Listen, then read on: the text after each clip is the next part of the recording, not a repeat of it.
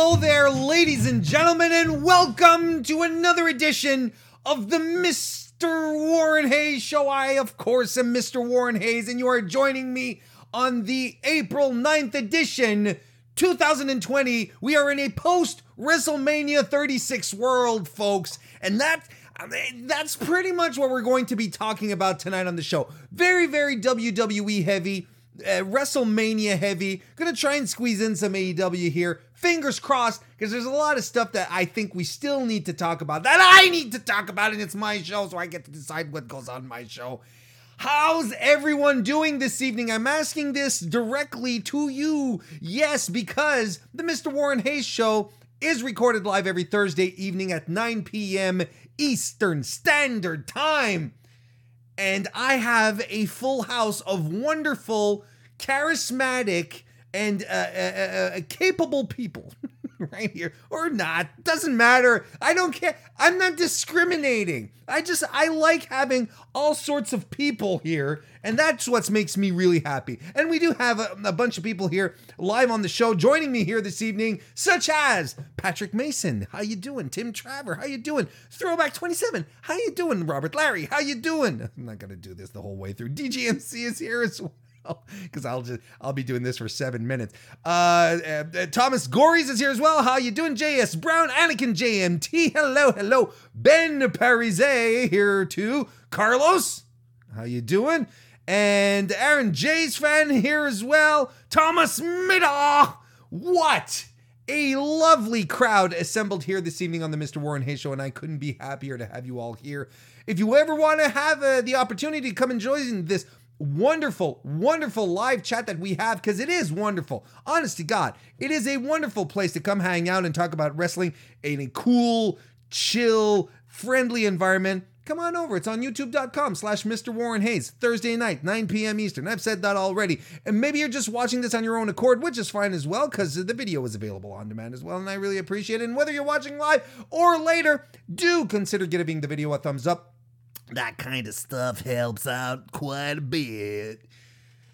That's kind of like I don't know what kind of accent that was. I've started watching Ozark, so maybe I'm getting a little more hillbilly-ish. I don't know. Moving on. Maybe you're not. Maybe you're listening to this as well. This being the podcast, because the Mr. Warren Hayes Show is available on all podcast platforms, or at least most of them. All of them, the best ones have the Mr. Warren Hayes Show, of course. Well, do consider leaving some love there, either a review, a like, a subscription, a favorite, whatever it is that you can do to show a little love there. That stuff also helps out quite a bit, so I really appreciate that. And if you want as well, you can also show some support to the Mr. Warren Hayes Show by dropping a super chat, any amount at all, and I will read your question, comment, thought, mood, tip of the day, whatever it is you want to share with the listening audience of the Mr. Warren Hayes Show. Hey, you can do that there. Another way to show some support is head on over to Patreon, patreon.com/Mr. Warren Hayes. And it just so happens that this month for April, the Patreon, the patron access is free. So if you want to become a supporter on the $5 tier, which is the Power Pal level, you get access to all of the content for free for the entire month of April. Plus, you will be able to join me and the rest of the patrons who come and join me every Thursday night on the post stream, which I like to call affectionately Warren is Off the Clock. And tonight I will be wrapping up this week in review, probably talking about the Raw after WrestleMania a little more in depth, because I don't know.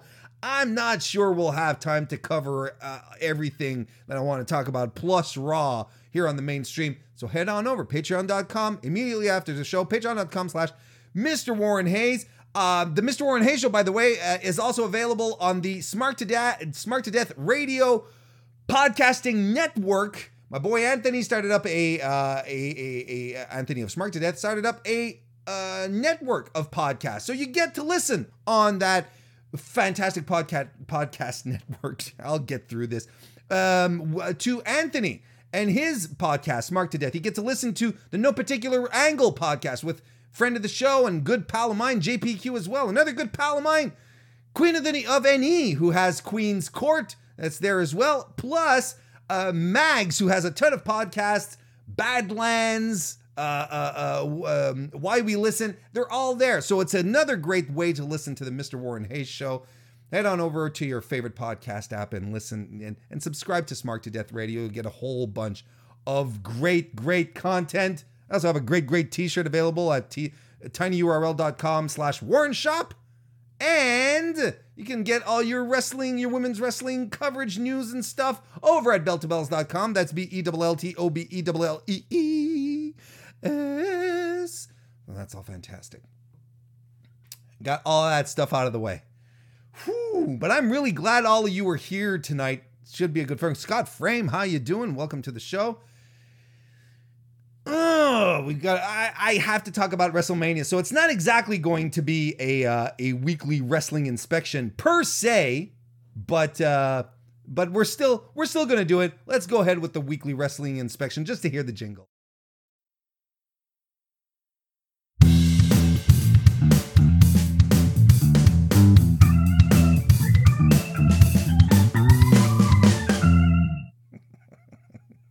There you go. So yeah, it's not, like I said, it's more of a WrestleMania inspection. I'll try to get as much stuff in as I can, and I'll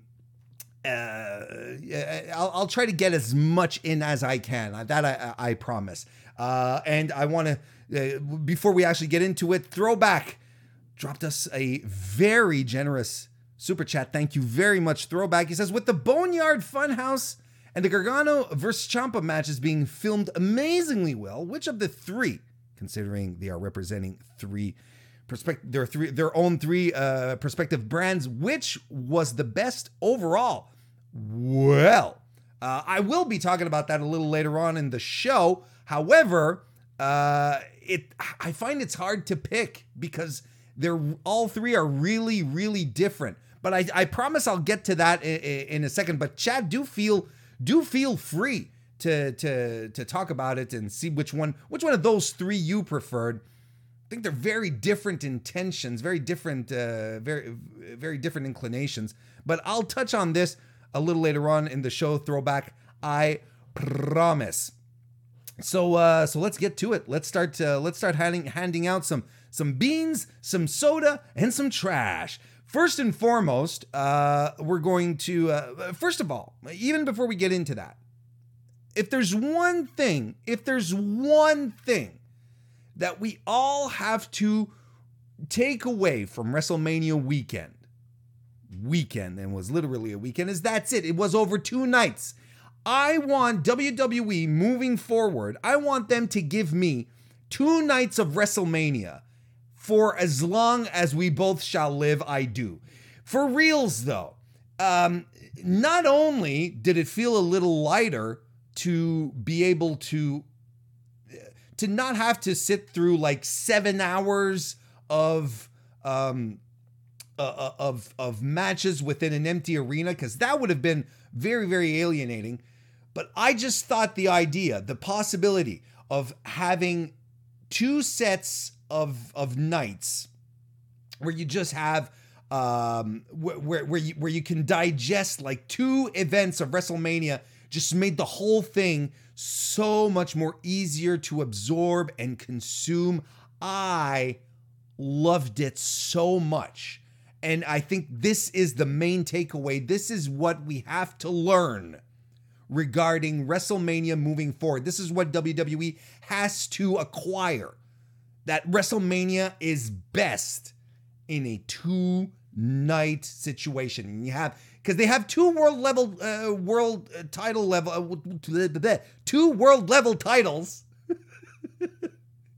on either night.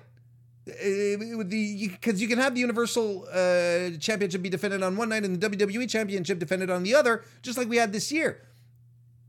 Anyway, look, it's something I hope that they've learned at least that this year, that WrestleMania is always too big for just one night, not just this year. My main critique that I would say, in the lead up, they said quite a bit that there was going to be a lot of, there were going to be produced matches, that they'd be thinking outside the box, they'd be trying out some stuff, and I'm all for that kind of stuff. ultimately we got 2 produced matches, right?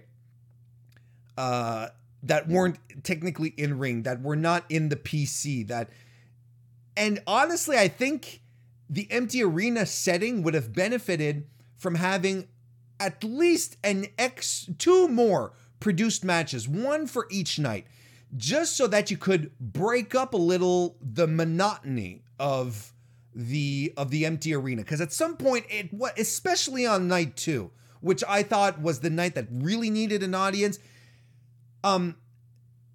just having that match there would have served as a refresher, a palate cleanser, call it what you want, but it would have just broken us out of that environment, give us another match somewhere else with 2 other wrestlers. Doesn't have to be an extensively produced thing like the Firefly Funhouse match, but it would have just given us enough wiggle room to be like, yeah, you know what, this was kind of cool. This was cool. Then we go back to the empty arena and it wouldn't have felt so empty all the time. It would have been just a little change of pace, would have refreshed our memory. I think that was something they could have done. And it's a minimal critique at best, but as far as the composition of the 2 nights went, that's my main takeaway. I want to say hello to Chris Greenlee and Daniel Price. Did I say hello to you, Daniel? I don't remember. All right. No, consider yourself doubly helloed. So what we're going to do, folks, is we are going to go through WrestleMania both nights. We're going to give cool beans to a bunch of stuff, some warm soda to a bunch of stuff, and some hot trash to a bunch of stuff. So we're going to start with the cool beans because we're positive people here, the Mr. Warren Hayes Show. The first really cool thing I want to talk about, the women's matches. All the women's matches during this weekend, during WrestleMania weekend, were good to great. They really were. Not a single one of the women's matches felt underwhelming, that the effort wasn't there, the work wasn't there, the action wasn't there. Everything clicked. It was so good. Even including the pre-show match between Liv and Natalya, which I thought was really well worked and a good win for Liv as well. That was a big deal for her. My favorite match that the women put on, and probably my favorite match, if we're talking like a match, the Firefly Funhouse, that's a whole other thing. But my favorite match was probably Rhea versus Charlotte. I was amazingly good. It was hard hitting. It was so physical. Felt like a fight, and there was lots of drama. Went over 20 minutes.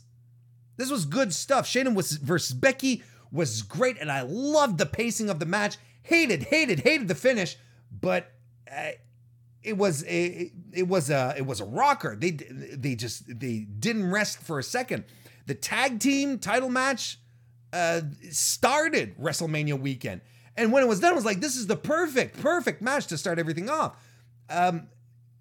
Again, this was all about pacing, and the same thing with the Fatal 5-Way.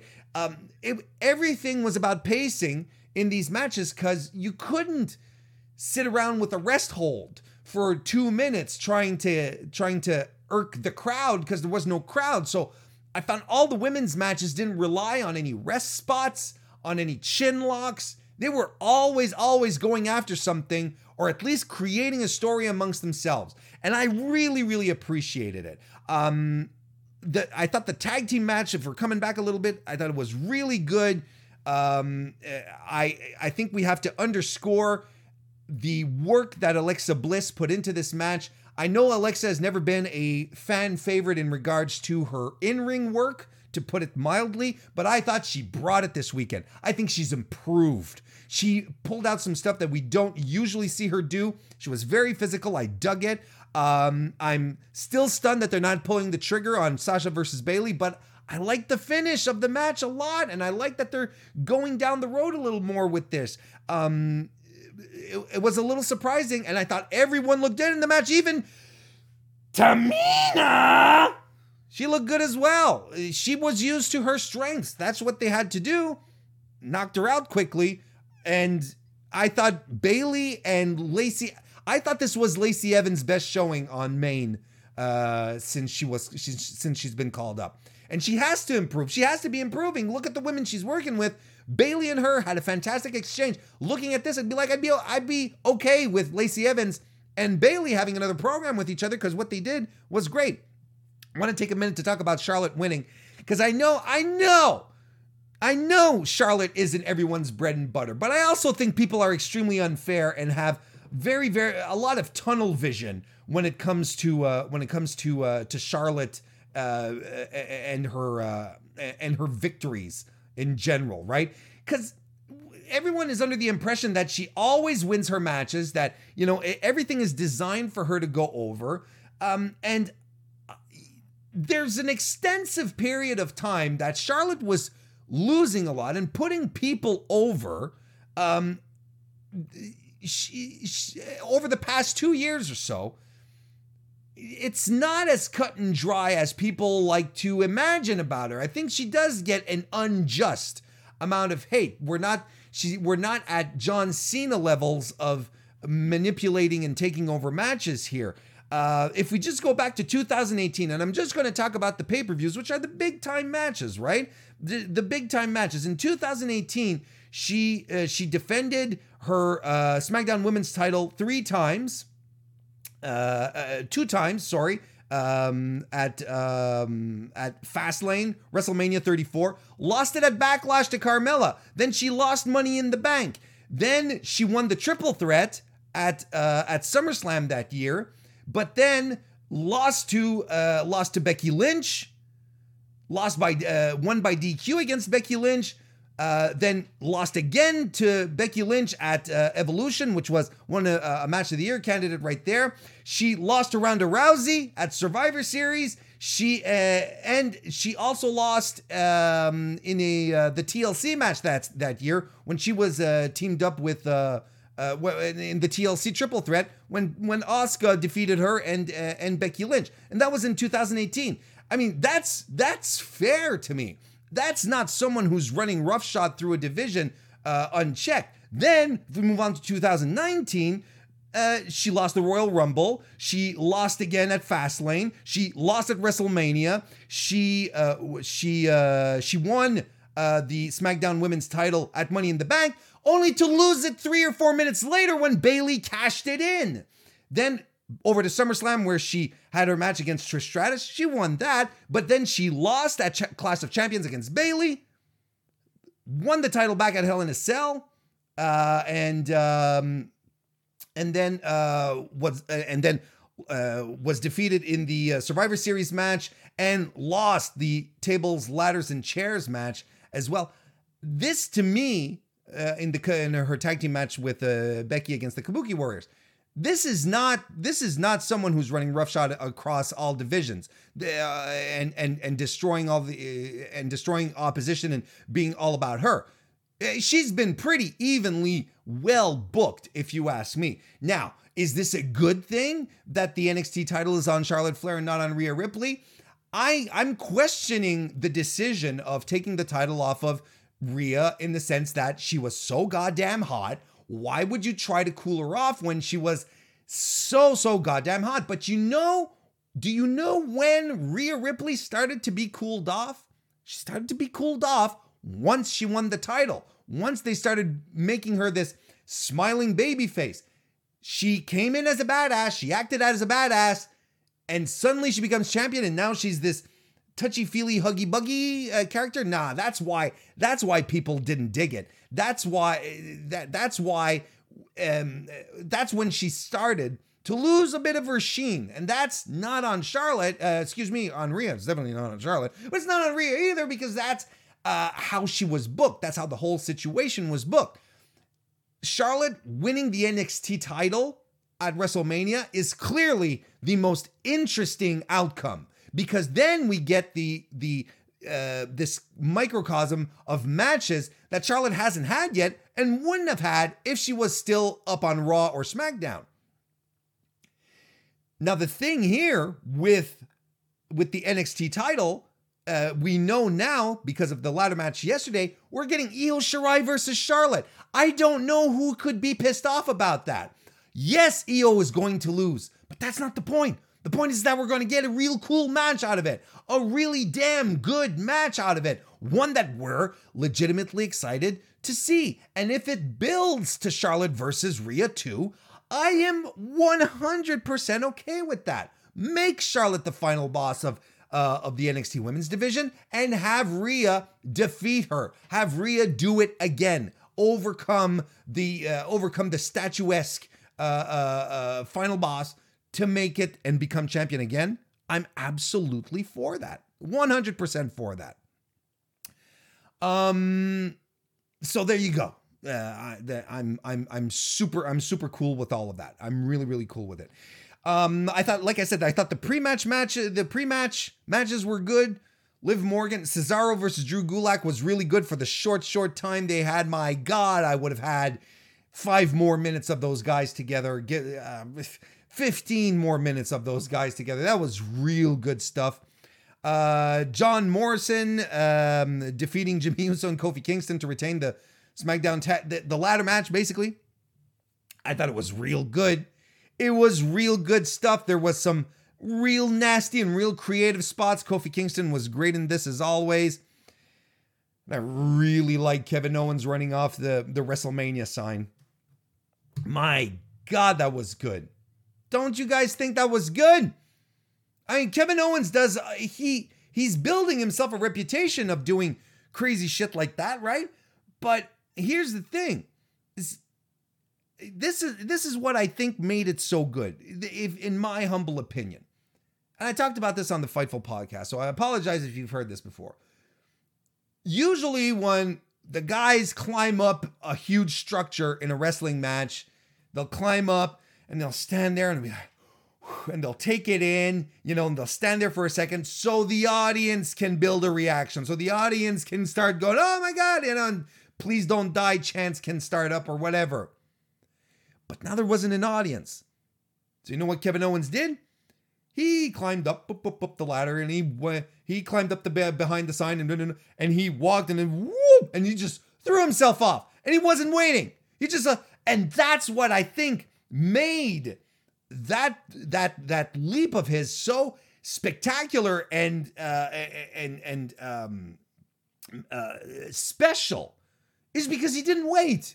He didn't have to wait. There was no reason to wait. It was like, well, here I go. And he just dove off. It was fantastic. And it was a good match too. So yeah, there we go. It was good stuff. It was good stuff.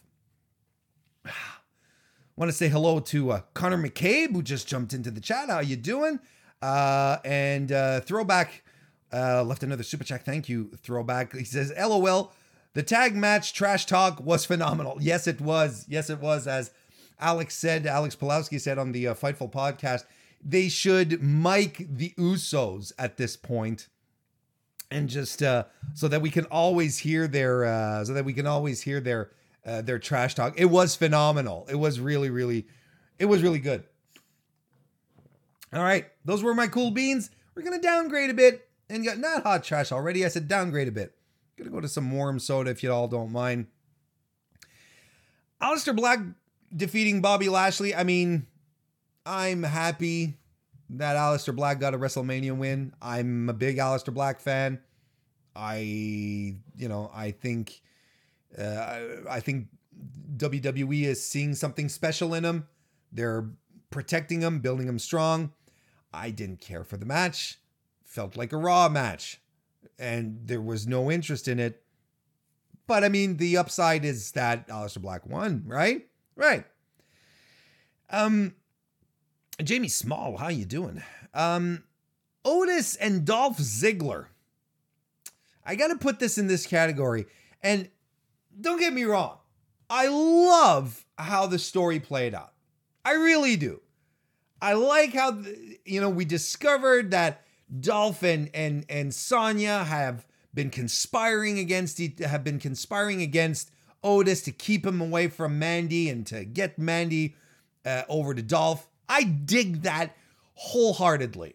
The match happened exactly how you thought it should happen. With Otis winning, with Mandy coming down to the ring to interfere a certain way and make sure that Sonya got a little slap, a little tap across the face, a little, hey, I don't like you anymore kind of thing. I like that. I love the visual of the end of Otis holding Mandy in his arms and then both of them just kissing. Mandy is done with these awful people. She wants a wholesome guy like Otis. This is how it had to wrap up. But this is also the match that needed an audience. My God, I was sitting there watching the match because the match was fine. It wasn't anything spectacular. It was fine. Dolph did a great job, as usual, selling his ass off. But all I could imagine right now was the audience on their feet chanting for Otis over and over. It would have been astounding. The pop that Mandy would have got when she slapped Sonya across the face. And then Otis pinning Dolph. The place would have erupted. Sean and I called this, Sean Rossap and I both called this the people's main event. And it was. But the people were missing. And it's a crying shame because this was all built for a perfect moment. But it was the whole angle was perfect. I loved it so much. You guys know this by now. I adored it. Now, this is the hammer I've been using to nail this one home, folks. I've said it once, twice, 3 times, and I'll say it again.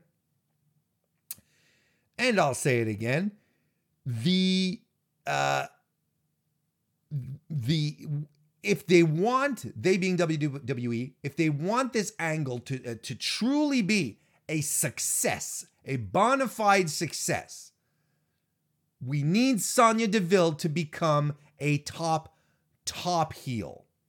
This is the final ingredient, the thing that will put this angle absolutely over the top, because it got Otis over. And Mandy is now a very likable human being as well, because she made the right choice. Sonya has to be despicable now. They have to get themselves a strong heel out of Sonya Deville, and I think they're going to do it. The Street Profits and Garza versus Austin Theory was okay. Bianca Belair debuting was something else, though. That's why I'm keeping this. It's in the warm category because I was really happy to see her there. It's been a long time coming. The only thing that I have a problem with is she's on Raw, and I really, really think that they needed someone like her on SmackDown. I really, really do. I really do. A strong babyface that you could easily protect. But regardless, it's a nitpick. I really liked it. Match was fine. The match was okay, but it was who cared about this match? Let's be frank. And maybe controversially here, I'm going to put Edge versus Randy Orton.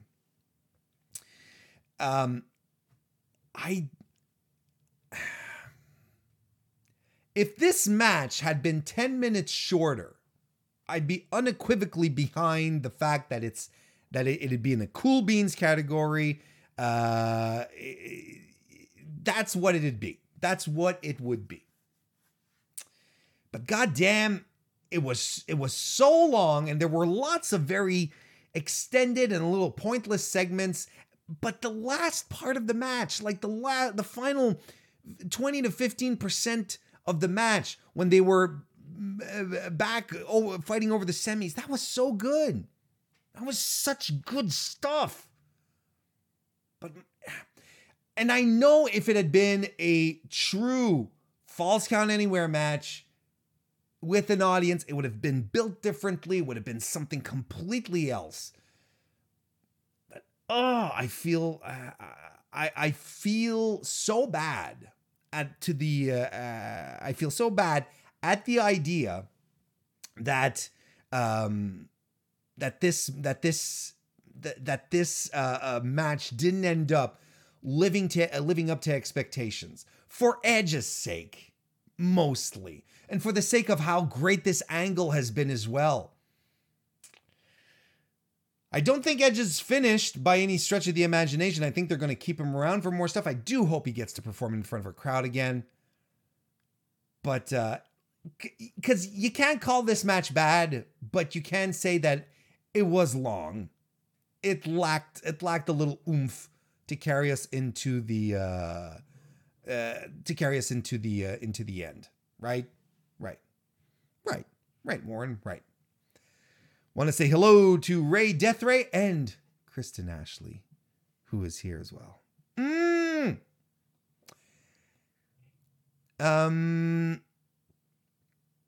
So there we go. So are we moving on to the hot trash, folks? You goddamn right we are. Here we go. Oh boy. Elias versus King Corbin was the most unnecessary part of the entire proceedings. We did not require that. Thank you very much. And goodbye. The wonky finishes that plagued night one really bothered me. And I thought, like the Sami Zayn, Daniel Bryan match that had a SmackDown Live, it had a Friday night finish, basically. I didn't like it. I didn't think the match was even all that great. I see what they were doing, but this was not a blow-off. And WrestleMania is a place for your blow-off matches. It's not where you necessarily continue an angle and push forward with it. This is where you wrap things up and move on to something else. So I didn't really care. I really didn't care about it all that much, quite honestly. The ending to Becky versus Shayna I thought was stupid. I thought the ending to the ladder match, I didn't really care for it either. I thought it was just a little too cutesy, especially since Uso, it was Jimmy, right? Jimmy Uso, who was in the match. He unclipped the coat hanger, the fancy coat hanger around which the tag team belts are hung. Technically the Usos won, and then the thing with I don't know, man. Too many screwy finishes, not enough good stuff for me personally, right? This is because it's my opinion, right? It's my show. The main event matches. I mean, they were carbon copies of each other, right? It's me spamming the big move buttons on a 2K20 game, on a WWE 2K game, because I didn't play 2K20. That thing was trash heap. But that was bad. And don't kid yourselves. There's a way to do a good, quick main event. And I think the last one, Goldberg versus Brock Lesnar at WrestleMania 33 was a good way to pull it off. These were not. Plus, they were the same thing. Let's just hit our finishers, kick out of finishers until the babyface lands his own finishers. They were both dumb. They were both dumb. And I really didn't like it. And probably would have been a lot more dynamic. Again, if an audience was there, freaking out when Drew McIntyre kicked out of an F5 at 1. And I appreciate the F5 being a super protected finisher. I am 100% behind that. But the F5 was what happened to the F5 tonight was kind of like what happened to the Stomp at Hell in a Cell last year. Drew just kept kicking out of them and is like, well, okay, okie dokie then. Drew McIntyre can never be put down with an F5 ever again. And then what is the finisher that can put Drew McIntyre down? A stunner? A coloss? Talking about former WWE champion Jinder Mahal. What finisher can put Drew McIntyre down if the F5 can't put him away? I don't know, man. But I didn't care for it. And I didn't care for Goldberg being in my main event.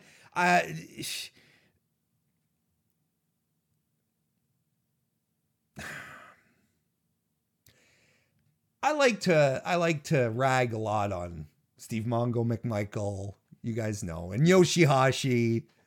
They're my go-to wrestlers when I just want to poke some fun at people because I think they're ridiculous and I can't quite see their upside. Joe Anthony Myrick, how you doing? Good to see you. See, I don't know what the I don't know.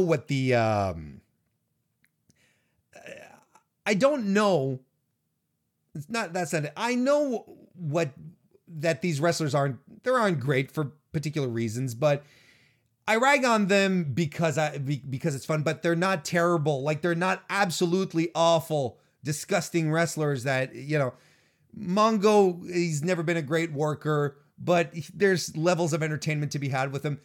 Yoshihashi is far from being a bad wrestler. He's as dull as a salt shaker. Bill Goldberg, though, is a whole other story. This is a guy who was pushed too fast, who was put into a position of power way too early before he was ready on multiple levels. We always talk about how he was too green when he started. Sure, he was too green in the ring, but he was also too green to deal with wrestling politics at the time. Because he got all sorts of people in his ear very early, people who created a certain perception about the business for him that he still maintains today. He was a miserable man backstage, using as much clout as he could to get whatever he wanted because he had Hulk Hogan and Kevin Nash telling him what to do, basically, like the two top guys, right? And he'd get his way, squashing everyone in their path. I don't know if y'all are old enough to remember, if you've heard the stories about Jericho's squash, the squash that he had planned, or that they had planned for Jericho. Goldberg was supposed to squash him. Well, Jericho was like, screw this. I am going to go ahead and make something entertaining out of this. So he starts this mini feud with Goldberg. But Goldberg doesn't want anything to do with him because he's being told backstage, he's under you, you shouldn't be doing it. So he's like, yeah, I'm not even going to acknowledge this. So ultimately, Jericho never got his match against Goldberg, despite him trying to give a build to it, trying to make it fun and entertaining. Goldberg just didn't want to entertain him because he thought Jericho was under him. He never cared about wrestling. He never put in the effort to really train and learn how to do it. He didn't have to because he was in a position where he didn't need to. He's a guy who he was always a guy who worked stiff. He hurt people, and not work stiff a la Stan Hansen, who will, lay a couple in as you're wrestling just to remind you who's boss kind of thing. No. This is a guy who perpetually hurt Kurt Hennig when they were running the house show circuit together. Hennig would come out with sore all over, hurting his back. This is a guy who ended Bret Hart's career with a super kick. He ended Bret Hart's career. And he ended up going to WWE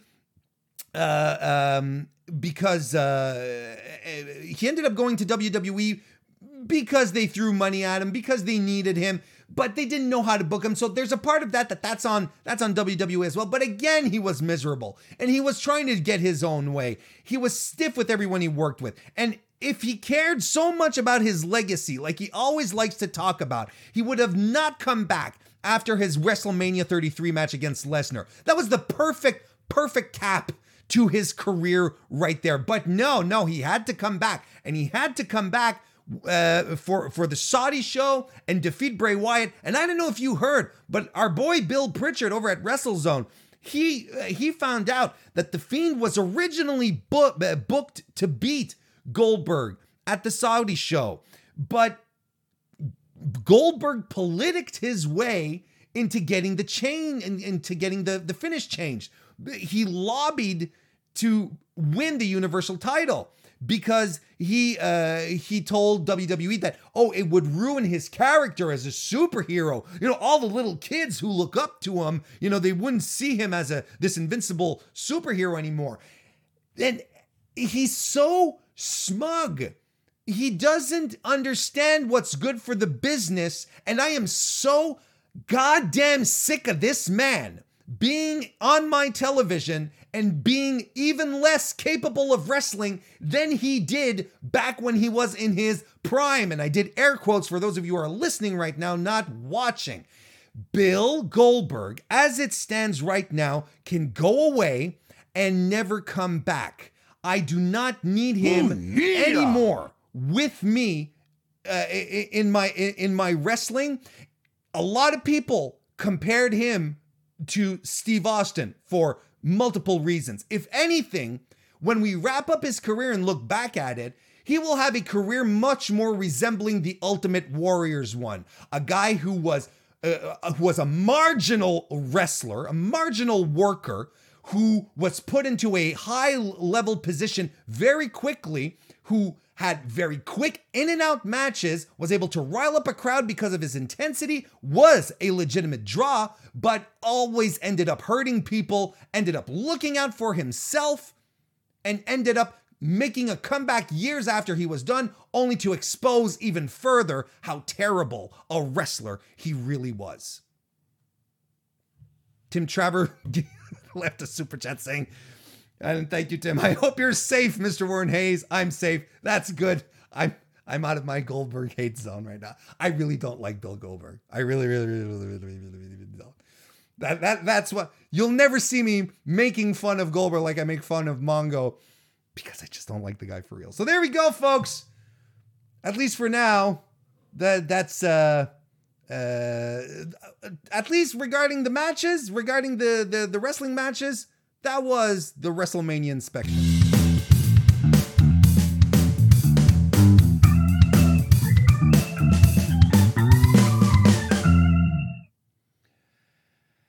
Aaron Jace fan left a super chat as well. Says, "Whoa, that's right, that's right." Nick Wolf also left a super chat. Thank you, Nick. Is this rant all because he took out the Canadian hero Bret Hart? I'd be lying if there's not a lot of that in my basic feelings for Goldberg. Because yes, you have to be Canadian to fully understand the scope of Bill Goldberg. You really do. You really do. And it took a while to warm up to Shawn Michaels again, I'll tell you that much. If you're watching this live right now or whenever, just if you wouldn't mind leaving the video a thumbs up. Thank you everyone for your super chats.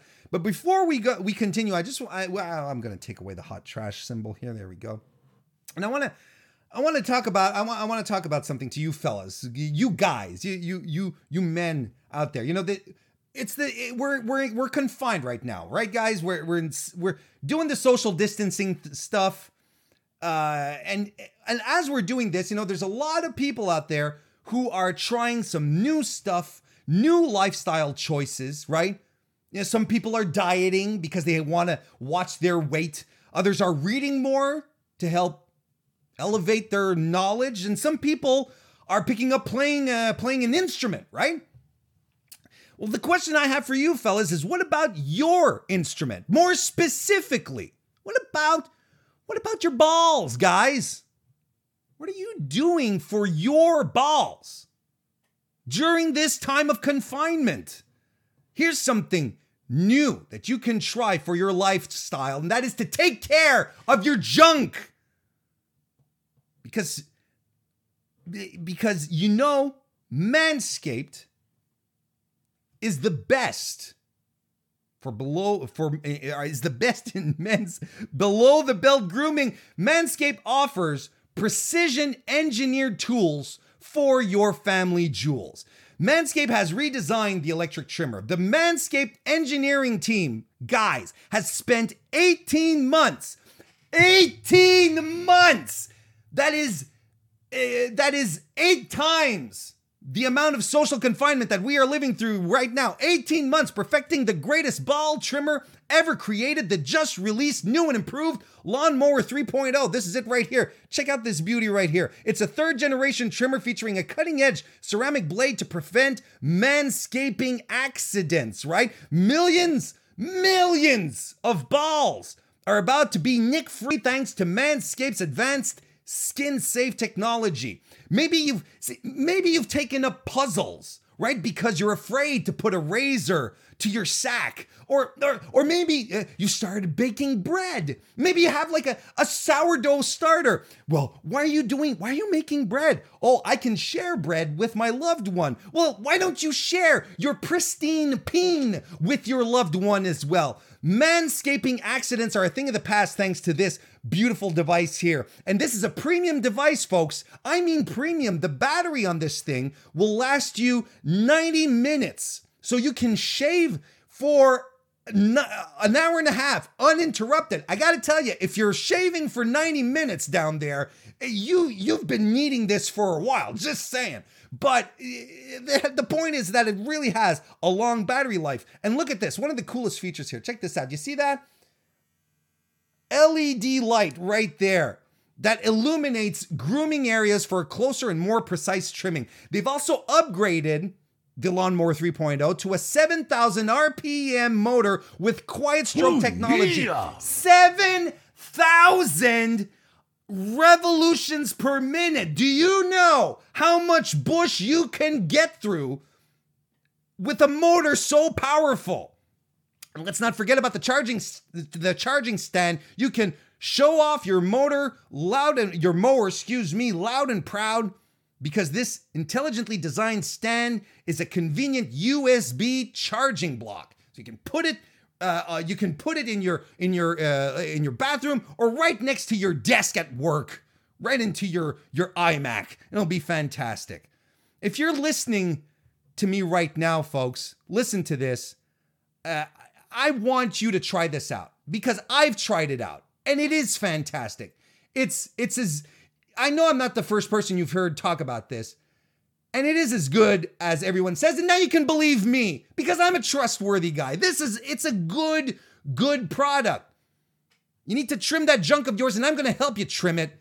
I'm going to give you 20% off plus free shipping. If you go to manscaped.com right now, manscaped.com right now, and you use the promo code Warren, you get 20% off, free shipping. So you have a choice.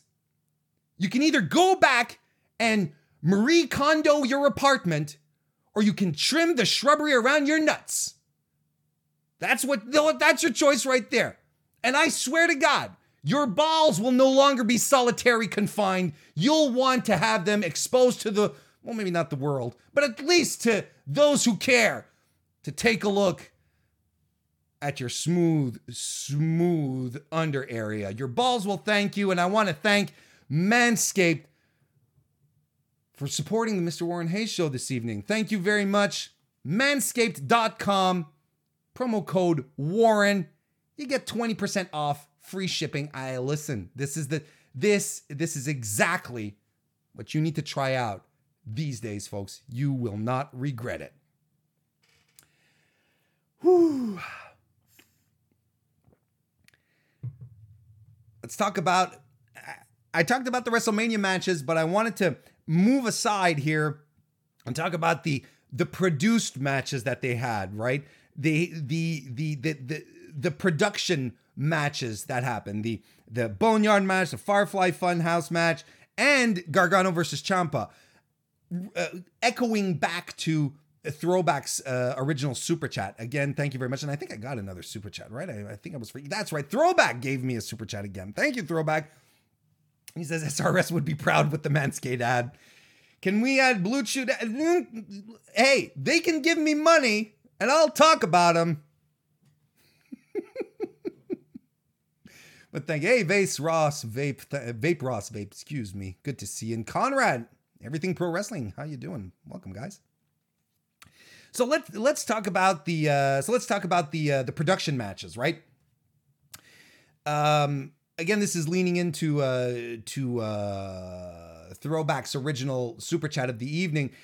So that's it. We saw 3 production matches, and I appreciate them a great deal, and I really appreciate the effort that WWE put into it, because they did have to do something special for WrestleMania, and I do believe that we got WrestleMania moments through these matches here. The Boneyard match happened on night 1. It was an action movie, right? This one was It was the grizzled old action hero. Alex Pulowski, I think, had a great interpretation. He started comparing him with, was it Alex or Sean? It doesn't remember. It doesn't matter. But comparing him to Charles Bronson, who's 75 years old, super grizzled and wrinkled, and was still going around beating up fools. This was essentially it. And there was a good level of campiness to it as well. But just enough to not take it too seriously. Because, the part where Gallows and Anderson had the Druids come out of the barn and surround Undertaker. Undertaker was taking them out one at a time because they were basically doing like the foot soldiers in Teenage Mutant Ninja Turtles, right? Going after the heroes one at a time, where they should have just dogpiled them, right? But that's fine. In the context of what we had here, it was all in good fun. And Biker Taker was the Taker we got, but he teleported. He made flames appear. He even had his symbol appear over the barn at the end of the match. I mean, what more do you want? AJ Styles' hand in the dirt? Come on. I mean, it was fantastic. This was a fun fight. Do you call it a match? Does it matter? What we saw was entertaining. It was fun. It was choreographed. It was a choreographed fight, which essentially is what pro wrestling is, right? So we're all good. I enjoyed this. The Firefly Funhouse match, you can't even put match next to it. We put match next to it because we have to differentiate what happened at WrestleMania versus the other instances of the Firefly Funhouse. This was a fever dream. This was a love letter to wrestling fans. This was a thank you for longtime wrestling viewers. Something that WWE doesn't do often, and I complain about that a lot. So I can only praise them here to have given us something that rewarded us for being a fan. And that I sincerely appreciate. And there is so much good stuff. It is the most creative thing that WWE has done in a long time. It was entertaining, well done, well acted. Everything was put together wonderfully. It was funny. It was dark. It hit all the right notes for me. By the way, I'm going to be doing a deep dive of the Firefly Funhouse match this weekend. If you want to check out youtube.com/Mr. Warren Hayes, we're going to go through it bit by bit. We're going to unearth everything. It should be a good time. Gargano versus Ciampa was the actual wrestling match. And I'm really glad that each brand got its own produced match, because I really do believe each and everyone did deserve one. And if you're going to create a produced match, a cinematic match, it has to be Gargano Ciampa, which is it's the most important wrestling story of the past 3 years in all of WWF, if you ask me. WWE.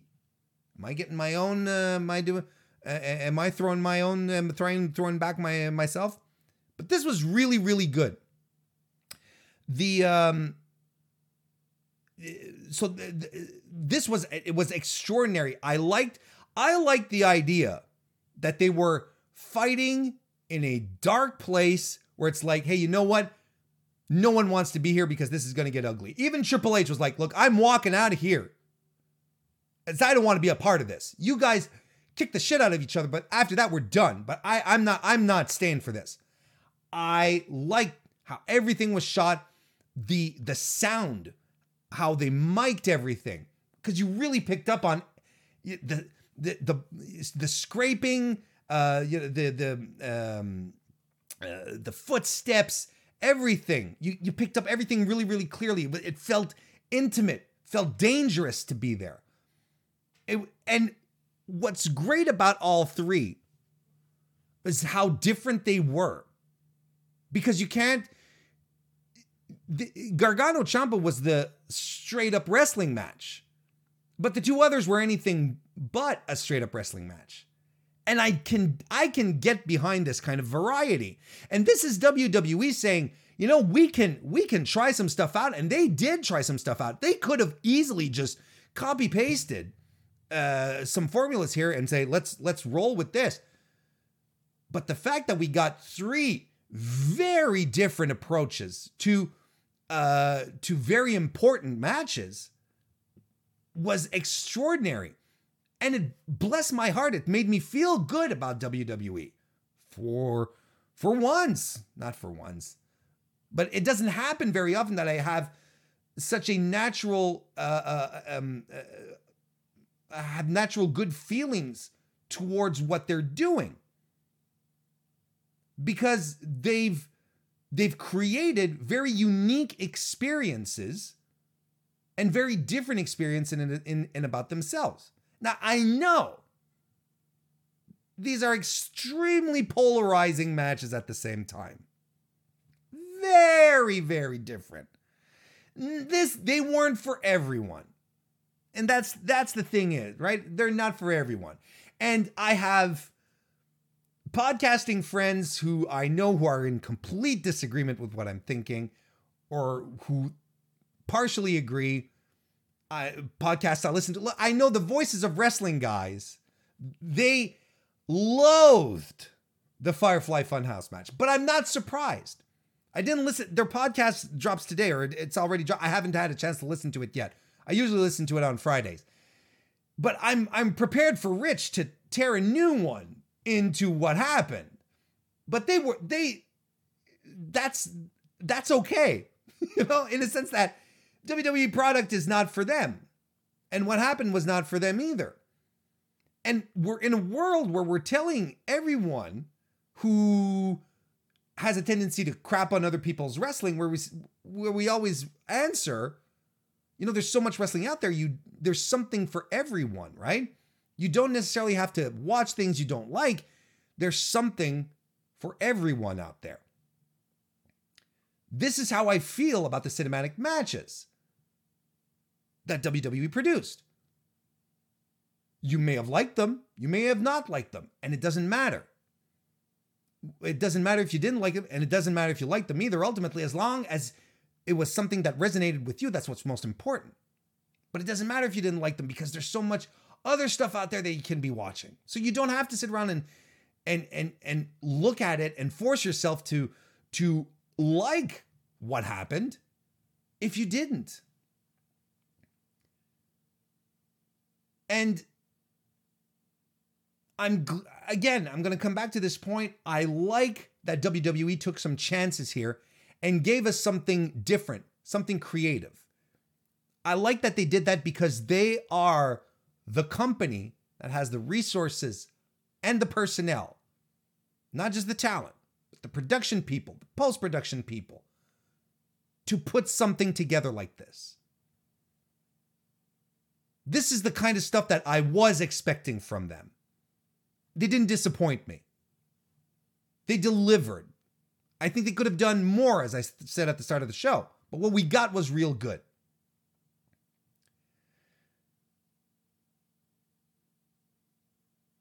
We're at a time where ratings are not what they used to be, where shows are having difficulty hanging on to their audiences. And this is not just wrestling, it's just everywhere. Maybe one of the things you should do, that you need to do, is to mix things up a little. Try some stuff out. See what sticks and what doesn't. And I think that's what WWE did this week. And if they never do them again, they'll never do them again. But maybe, just maybe, trying some new things out, trying to diversify what a wrestling match is, whether you consider it art or a sport, a performance art, or combat sports, regardless where you fall. I think we're in an era where it's okay to try out new things, to try and grow the overall viewing audience of wrestling. Indie shows have been trying stuff out differently because that's their lifeblood. They need people to come back. WWE, they sell the rights to their programming, so sure they want full arenas, but that's not their main source of income. But still, they kind of want to be able to renew those licenses. They need better TV ratings. Maybe at some point the tried and true classic formula of wrestling isn't exactly what sells anymore. Maybe it's a hybrid. Maybe it's something different. Not saying that everything has to become a sitcom. God forbid. Not saying every week we have to have a Firefly Funhouse match either. But I think there's another lesson that WWE has to pick up here. That the definition of what a wrestling match is nowadays very malleable, and they should try other stuff out. They really do. Now, to answer as best as I can, Throwback's original super chat, where he asked, which was the best one between those three? I don't know, because they were so different, but I can tell you which one I preferred.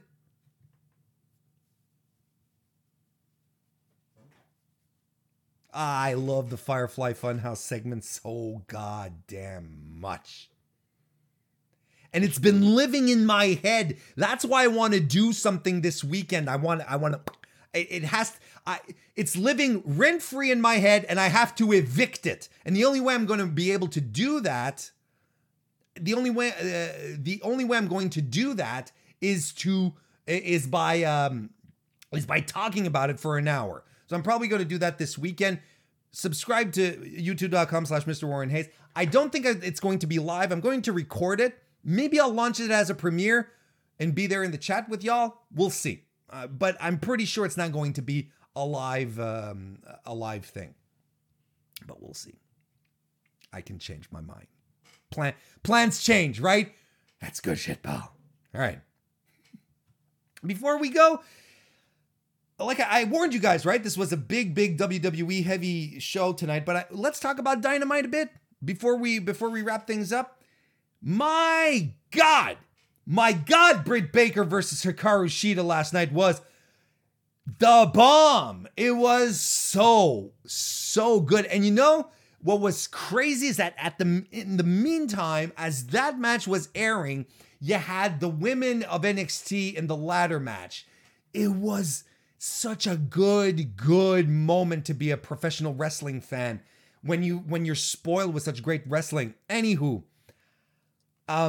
it's hard to talk about anything new regarding this match. Shida and Britt worked wonderfully together. If there is any doubt as to whom the AEW women's division should be built around, it had to have been eradicated last night. Hikaru Shida is your woman. 11 years experience. She's worked everywhere on the planet. She can guide anyone to a good to excellent match. I'm not saying that she guided Britt Baker last night, because you know what? Britt Baker held her own. Britt Baker as a heel is so goddamn good. She is just oozing that personality now. She is so fantastic in taking over as a cocky, disrespectful heel that doesn't quite understand she's the bad guy, and I'm okay with that. But all throughout the match, she was good in her personality, her character. She's definitely growing into it. Probably getting some pro heel tips at home, if you know what I mean, which doesn't help. It doesn't hurt. It helps. It doesn't hurt. I talked about this on the Wednesday Night Wars podcast last night, and I'm going to hammer this one home again. A heel style offense suits her so well. She was put in the position of being top babyface, and when you're a babyface, it's not quite the same type of it's not the same type of offense that you have to deliver when you're a babyface. You get beat up and then you build up this explosive offense so that you can make your babyface comeback. Britt didn't have the experience as many other women did to be able to really have that crisp and explosive and spectacular babyface offense like I think AEW wanted her to have. Here, she's taking her time, much more grounded, doing some fantastic stuff, very methodical. It suits her. It suits her so friggin' well. Britt is still important to the women's division. She's improving. She has improved. And she will still keep improving. She's going to be a star for this company. Shida is unquestionably the woman that the division needs to be built around. She has to beat Nyla Rose. She absolutely has to. You cannot sleep on this woman any longer. You have to pull the trigger on her. She's hot right now. This gives me hope. This is the type of match that gives me hope for the women's division. If they keep booking the women to their strengths, as opposed to trying to have them do stuff that they're not used to, they're in good hands. I think Chris Statlander is still very important to the division. I think Big Swole is going to be a big part of that as well. We'll see how things develop, but my God, this was physical, and of course she bled. She bled and bled and bled, and she asked the referee before doing the mandible claw, "Give me your glove. I'm putting my hand in her mouth." That was such a nice touch. I don't know if it was spontaneous or not, but it was fantastic. Everything about this match was great. Everything about this match was really good. You should. This is a match that you have to watch. That you have to take the time to take a look at. Kenny Omega versus Michael Nakazawa versus the Best Friends. This was a divisive match for sure. My God, a lot of people did not care for this match. Just as a lot of people did care for this match. What you saw was a Japanese style comedy match where there are a lot of shenanigans for like the first half of the match, but then the final half of the match, everything starts turning up, and then you actually start getting some wrestling. They did he and Nakazawa, they being Kenny Omega and Nakazawa, who wrestled as a tag team in DDT. Excuse me, in DDT in Japan. They pulled some of their old stuff out. They did the mini skirt police spot. Nakazawa used the oil to so that Trent's chops would just slide off his chest instead of hurting, which I thought was funny. They do a Kitaro Crush, but a Kitaro Crusher, but it's Omega that Kitaro crushes Nakazawa's head into Trent's crotch. The hentai slide, I just popped for that. It was funny. But then Kenny Omega started turning it up later on in the match. He does a Finley roll into the lung blower, dragon suplex. Nakazawa hits an avalanche fallaway slam on Chucky T. They do a Doomsday Device pounce.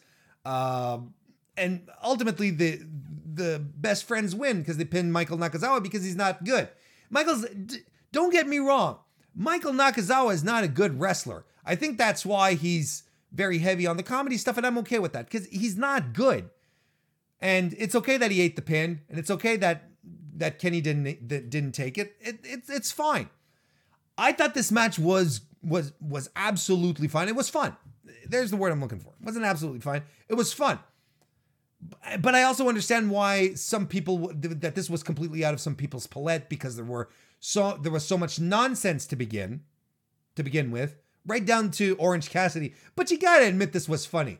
When Orange Cassidy comes in the ring and Nakazawa sprays the oil on his face, and Orange Cassidy has his glasses and he takes them off, and Nakazawa just grabs the glasses and throws them off of him, and Orange Cassidy just gingerly just pulls out another pair of aviators and puts it. You gotta admit that was funny. That was funny. It was good. I liked it. It was fun. It was fun stuff. The Exalted One. Look, It couldn't be any clearer at this point for us smart fans that the Exalted One is Vince McMahon. I mean, there's no question about it anymore. The Exalted One is Vince McMahon. He's there telling the putties that they're worthless, aside from the fact of outside of the guy who has a necktie and he's dressed properly. He's like, I'll give you an opportunity. And I'm okay with that. And again, I'm okay with this, and it doesn't, it doesn't bother me. It really doesn't. I like where it's going, actually. I thought Cody versus Shawn Spears was fine. Didn't think it was great either. But it was okay. It was a solid match. There was nothing wrong with it. Thought there was a lot of...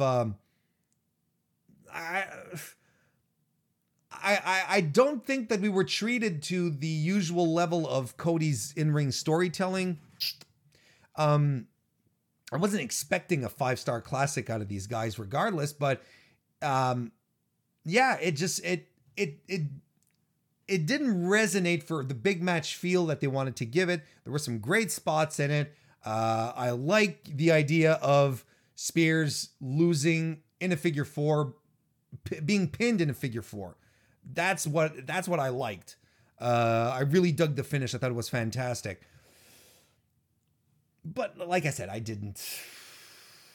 it was okay. It was okay. And especially since AEW's main events are usually bangers, it was a little weird. But again, I understand the circumstances. And they taped a lot of stuff too, right? They taped a lot of material. So I get the circumstances are a little weird. But oh my God, Chris Jericho on commentary all night long was just fantastic. He was having fun.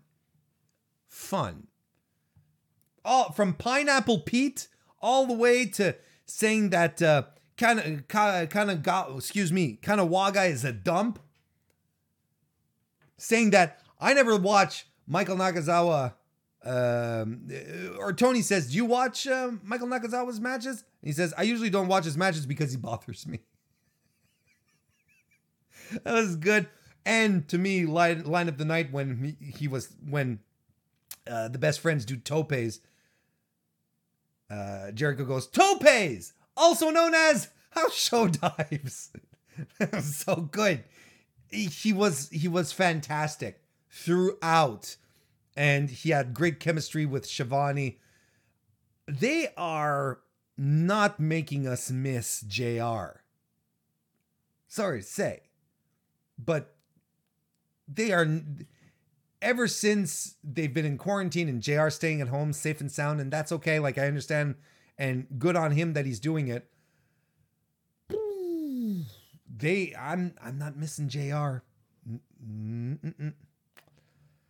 They're doing a good job with their guest commentators for sure. There we go, folks. So lots of thoughts about WWE WrestleMania, some AEW thoughts. Hey, why don't you come on over to patreon.com/Mr. Warren Hayes. Sign up for the $5 tier. Power Pals. It's free for April. I'm doing a post stream really soon. Pretty much as soon as I'm done doing this.